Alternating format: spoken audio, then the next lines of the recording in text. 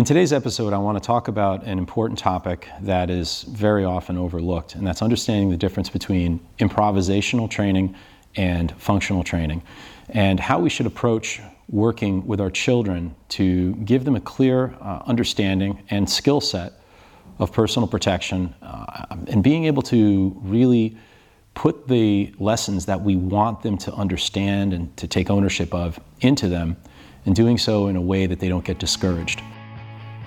Welcome to the Close Quarter Dad podcast, discussions about raising your kids with confidence, safety, and resilience. I'm your host, Adam Mitchell, and I hope you enjoy this episode. Training by nature comes with risk, and the risk exists in both functional and improvisational. Understanding that first, before I get into the differences between the two approaches to training, is very important.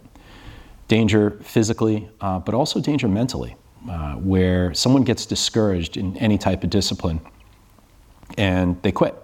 We don't want them to do that. We want them to stay motivated. We want them to enjoy the experience, but we also want the experience to be garnished with reality. We want the experience to be at some times shocking, not traumatic, but we want them to own the experience, to understand the experience, and to slowly, gradually increase their threshold for fear and discomfort.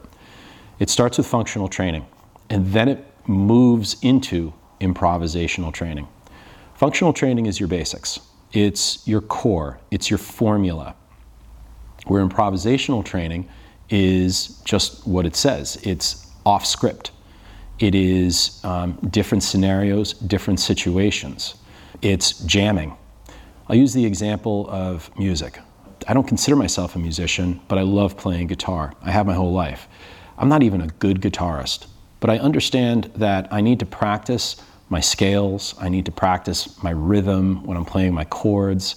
And I can play a couple songs, but in no way would I be able to sit down in a jazz bar and jam alongside some improv jazz musicians. There's no way I'd be able to do that. And this is where the risk comes in. In improvisation, the risk actually is being noticed. If I was to sit down with some jazz musicians and play my guitar, it would be very noticeable that I wasn't good. In personal protection, the risk in improvisation is injury. So we start with functional training. The risk there is discouragement and lack of discipline. This is very important because the discipline and discouragement doesn't exist in improvisation. The risk there, again, is the outcome. When you work with your children in creating formulas and doing the lessons that I teach in my Close Quarter Dad program, or whether it's you have your children going to a martial arts program, make sure that core, fundamental, functional movement is being really impressed on them. This is for safety. In judo, the first thing children are going to learn is how to do forward rolls, how to do back falls, how to do side falls. This is because inherently in judo, the next thing that they're going to learn is how to actually take someone's balance and imbalance them and then bring them under their control through a sweep or a throw or some type of takedown. So in order to do that, they have to know the function of falling. They have to know how to do that movement. Then, after they develop that, they become safe to train with, then they can very gradually move into randori or sparring, and they can start grappling and doing more free-form movement. The level of that free-form movement should be aligned with where their functional training skill set is. Where are they? And this is why we have a ranking system in judo and in jiu-jitsu, and that should really be adhered to. Now, if we go too far in the other direction and we go into an environment where they impress improvisational training first, where everybody's rolling and there's very little functional training happening, well, this can become dangerous, like I said, because the student who needs functional training is going to become discouraged. But even more than that, because they don't have the functional background, they're more susceptible to injury. And while the more skilled student is going to be tossing the younger student around and thinking that that's some sort of rite of passage, and hey, when I was a yellow belt, I used to get my ass kicked by the brown belts left and right. That's irresponsible. And you usually end up with a specific persona or a specific type of student in that environment. And quality students don't have longevity there. So it's really important that we identify this and you understand this. This is how you're going to be approaching training with your children, is teaching them functional movements, teaching them basic grip breaks or how to get out of a bear hug.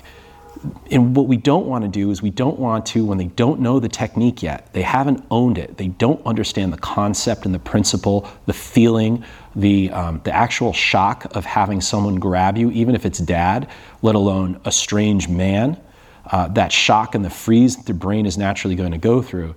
And then to have some wise ass come up to them and say, yeah, well, what if I do it like this? Well, now what you're doing is you're stepping into improvisation when you don't belong in improvisation.